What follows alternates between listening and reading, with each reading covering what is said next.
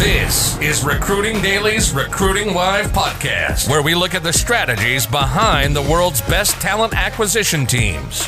We talk recruiting, sourcing, and talent acquisition. Each week, we take one overcomplicated topic and break it down so that your 3-year-old can understand it. Make sense? Are you ready to take your game to the next level? You're at the right spot. You're now entering the mind of a hustler. Here's your host, William Tincup.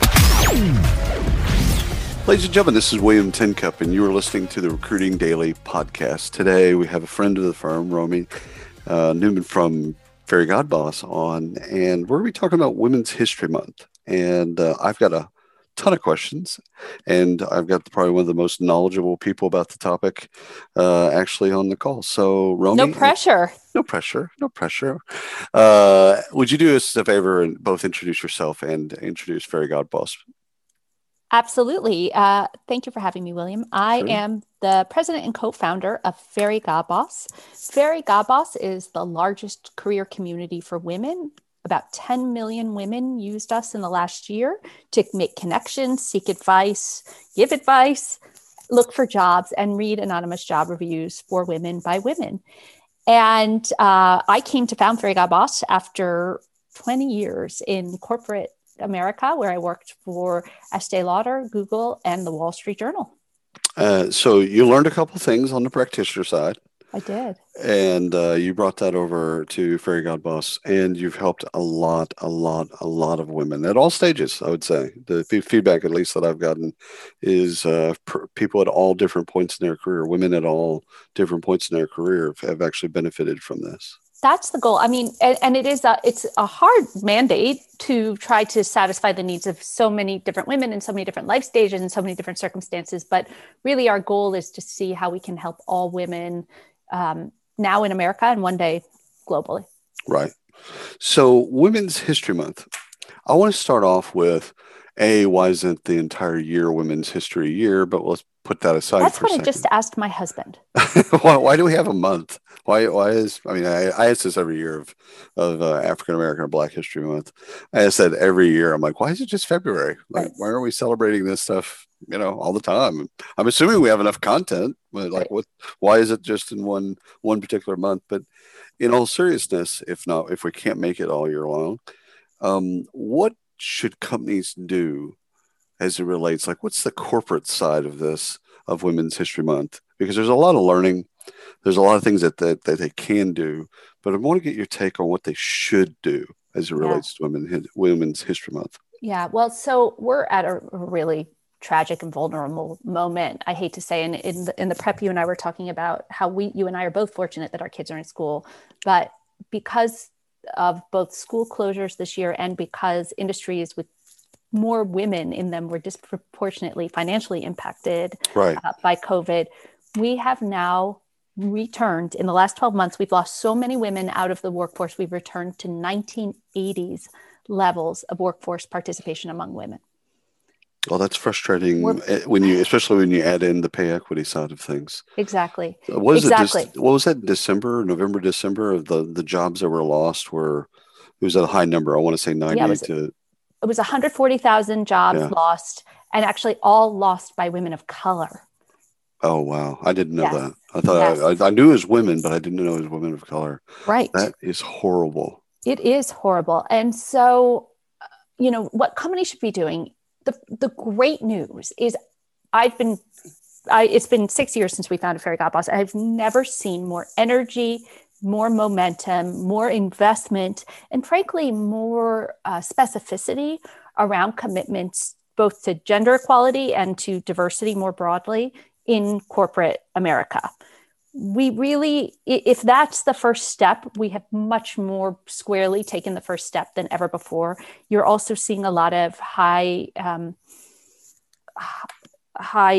impact promotions where you have women getting leadership roles and people of color getting leadership roles at more and more companies, which is the first thing that matters in so many ways because it starts at the top, right? So that's fantastic. So then I think the next thing, though, I am not a cynic. I think companies make these pledges and they really want to live up to them. but there's no silver bullet, and it's not easy. And I think one of the first things companies need to do is make some serious investment in the way that they measure both their internal demographics of their employees and also their candidate pipelines, their hiring funnel, all through the funnel, to see if they're not hiring diverse candidates, why not? Where is their fallout, and how can they address it? So I think there needs to be some pretty serious technology investments made to better measure the demographics of the employee base and who's churning and who are we recruiting. So, when we use that number of layoffs, and then you added the part that I didn't know in terms of women of color, how could that have happened? Like it wasn't, was it arbitrary? I want to be optimistic, because I don't want to go down a dark path. Was it just arbitrary, or was it that they didn't have technology to have insight into who there were through the rifts? Like what? Yeah. So I think the industries that have flourished have skewed more toward white men, and the industries that have suffered, like travel and tourism and retails, were historically more dominated by women and women of color. But then you add on to it this school snafu, right? Where 2/3 of schools in this country are still either completely remote or hybrid, which has opened up a whole other need for families to provide full-time childcare and, let's face it, become teachers, right? And because of the pay gap in this country, in most heterosexual relationships, the higher paid worker is the man. So who exits their job? It's the woman, right? And so that has also contributed. And that's why actually a lot of the job losses were seen in August and September, when it became clear that schools were not going to reopen. So I think that brings me to another thing companies can do, two parts to what companies can do. One is become much more accepting of flex scheduling. I think this whole difficult experiment of the last 12 months has helped everybody understand that virtual work can work. Now everybody has to accept and understand that flexible scheduling can work, because no matter what happens with schools, as long as you've got flexible scheduling, maybe I can't get something done at 3:00 because my kids are coming in to complain about not wanting to do their homework, but I could do it later. That's not a real scenario, by the way. Asking for a friend. So flexible scheduling. And by the way, interesting case study, Zurich in the UK ran an experiment where they added the words flexible and remote and part-time to their job descriptions and saw a 50% increase in the volume of women applying to senior roles. Yeah. So it works if you just add those words, right? Right. So that's number one. But then number two is, I think, hopefully all these schools reopen. And so companies are going to have to figure out and get comfortable understanding that they can and will hire someone who's been out of a job for a year or 2 years. That gaps don't matter, especially during COVID. That gaps don't matter. Let me ask you, as we learn about women's history, right, which is great, I want to talk about ally and allyship. Yeah. So how do you teach how to be a great ally? Like when you talk to, and anyone would be considered an ally, how do you coach them to be a great ally for women? Yeah. So first of all, I think I always want to emphasize, I am sitting here because I had amazing men sponsors in my career. Right. No question. And I'm so grateful to them. I think they inherently knew that there were certain things they could do to support me. Like, for example, bringing me into a meeting that I wasn't originally invited to, and then giving me the floor to speak. Right. So they helped shine a light on my capabilities, my skills that otherwise would have not been seen. But they somehow just knew that. I think what is great is our research shows that like 88% of men say they want to be allies. I got to give you the list of who the 12% are, and you can talk to them. But like, why is it that 100%? That is odd. Even if you're even if you don't believe in it, why wouldn't Just you say lie? it. Yeah. Just say it. Okay. All right. Put that aside for a moment. But of those 88%, 54% said, but I don't know how. I want to be an ally and I don't know how. So I think I'm a huge, you're from Texas. I'm a huge acolyte of Brene Brown, also from Texas. Yep. And one of her adages that I've really glommed onto is assume positive intent, right? And so often what can happen is a woman is maybe spoken over by a male colleague, or she doesn't have a manager like I have, and she wasn't invited to the meeting. And we don't assume positive intent. I can't believe George. He never brings me to meetings. What is he thinking? That's so mean. Why isn't he bringing me to meetings? When George, it just never dawned on George that he should bring me to the meeting, right? So what we can do is assume positive intent and say, hey, George, you know what would really help me is if you brought me to this meeting, right? Now he knows, and he knows how to help me. And also I'm helping him because he's going to look better because he's being a very public ally of mine, right? So I think being willing to open up the conversation, assuming positive intent, and also collaborating. How can we work together? How can I partner with George on a work project where we both can win together through our collaboration, right? So I think that, yes, we want men to stand up as allies, but I also think we have to help take the lead in showing them what would help, right, and make them feel comfortable, because it can feel uncomfortable to be an ally. And we have to make this work because there were more men named Jeffrey who became a CEO in 2020 than women. Right. And that's not our future. It shouldn't be our future. And so for those that are listening, one of the things that I've learned in discovering how to be an ally is also listening. So being an active listener, so asking questions and then listening and finding out, like, because there's so many, as you peel the onion of what really women go through at work, you start finding out things that you had no idea that were going on. Now, some of it, as a man, you clearly knew and know of, but there's a bunch of things, microaggressions that you're not aware of that you need to be aware of.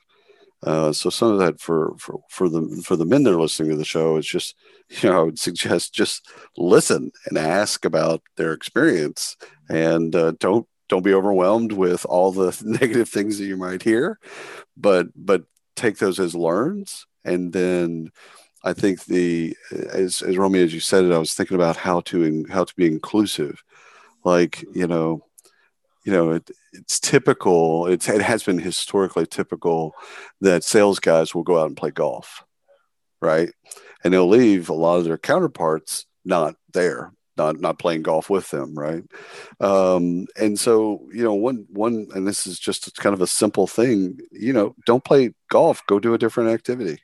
Or how about, because I can play golf, how about don't assume that point. The woman can't play golf? 100%. Because I've had that happen. That's exactly right. So it's inclusionary in that, hey, do you play golf? If so, do you want to play with, the folks? Great. If not, hey, you know what? We can do a different activity. Right. I mean, like the idea is we're just going to get together and bond and talk about, things that are going on both in and out of work. So there's that. But it's being inclusive in that idea of okay, we're not just going to go off and do stuff by ourselves. Right. Those days should be over. And that's right.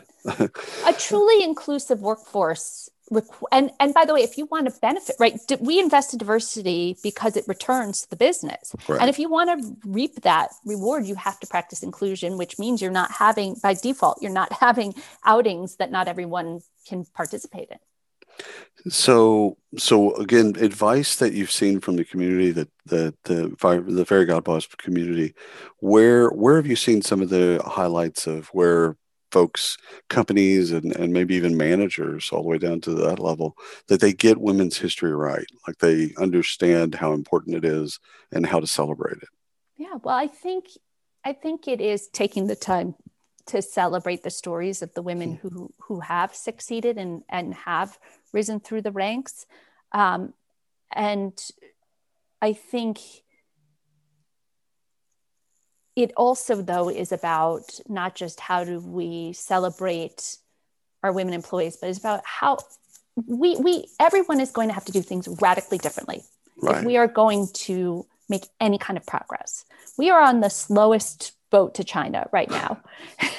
And we have to expedite. And so I think the best thing that companies can do is stand up and change the way we pay people, change the way that we award promotions, right? Change who our leadership committee is and who's involved in that. They change who our board is. Without those, we don't want any of these months, whether it's Black History Month or Women's History Month or Asian History Month or Latin History Month, whatever it is, like, let's not make them window dressing. I think these are great, even, to your point, even though this should be all day, every day, it is helpful because to have like a specific time of the year to focus in on this. But if we're going to use that time of the year, let's use it to do planning and investment and decide what our real tangible initiatives will be that will help advance this population in this year. It's interesting that you say that, because so much of what I've seen in Women's History Month in years past has been the past. It's been women's suffrage and kind of a history lesson on what's gone on with women in the history of this country, which is great. But I would assume that you learned some of that at least in 8th grade. Yeah. It really should be women's future month. Like, well, how do we actually, to your point, how do you change the dynamic so that we don't have what we have in December? Like, when you're going to make layoffs, when you go to do a RIF, it should be proportionate. Right. You should be looking at the front end of your pipeline, your talent pipeline, with diversity and inclusion in mind. You should be looking at how people exit in the same way and how people are promoted. And internal mobility, and you mentioned leadership and the board development. Like, all these things should be looked through the lens of diversity and inclusion. And we know they're not, but they all should be. That's right. And That's so right. I think one of the things that I advise some of the listeners is, the history lesson is great, and celebration is especially great. Celebrating specific people in your company, specific women that have done things in your company that are fantastic. I think the more personal you can make that, I think that it resonates. There's Sally, and she did this. Yes. Let's take a moment and celebrate that. I think that would be fantastic, but I also think it's without action. Without some level of action, it is window dressing. Right. That's right. And so what's great, if we're going to do this once a year, next year we should take a look at the past 12 months. And if we can, going back to the measurement, like, we first of all have to be able to measure, right? Right. Because a lot of companies can't even measure whether they've made any progress. So we got to institute the technology that's going to allow us to measure. And then in 12 months, let's see, did we make progress? Right. And if we didn't, why? Like, I'm diversity and inclusion. I think sometimes people are parallels. They know what to do, but they're afraid to do things and fail. Yeah, there's a real fear of failure with a lot of leaders, both HR and TA. So the fear of failure we have to somehow replace that with, hey, listen, you're going to fail. Right. So let's say you're going to do a women's leadership program, and this is the first time in your company you've ever done this bit. You might get it wrong. Right. The first couple of times. Okay. Well, to try and fail is much better than to not try at all. Right. So I think one of the things is to ease up, because I think right now there's a lot of outrage and a lot of, and some of it's justified, clearly. But some of it's just there because there's nothing else there. And I think that freezes HR and TA into a place of just non-action. Right. Which is, it sounds like mansplaining or excuse making, but it isn't. I know women that are in this particular and people of color that are in this particular position because they fear making a program bombing. And it's like, well, that fear is worse than anything else that could possibly happen to them. It's like, you got to get past the fear, because guess what? You run a program and it doesn't work. That doesn't mean you don't run the next program. Right. So last parting words for Women's History Month. What else sage advice do you have for folks? I think it is about understanding that flexibility in this environment, flexibility matters a lot. And women employees can still be extremely productive, Right. and men, right? And Right. I think, by the way, flexibility is going to matter in the future for all employees, right? 100%. But especially as long as schools are closed, we have to be willing to be more flexible so that we don't deal with more attrition, because this is attrition. The more attrition that happens, the harder it's going to be for us to walk back from where we are today. I talked to CHRO the other day, and she used the phrase radical flexibility. Yeah.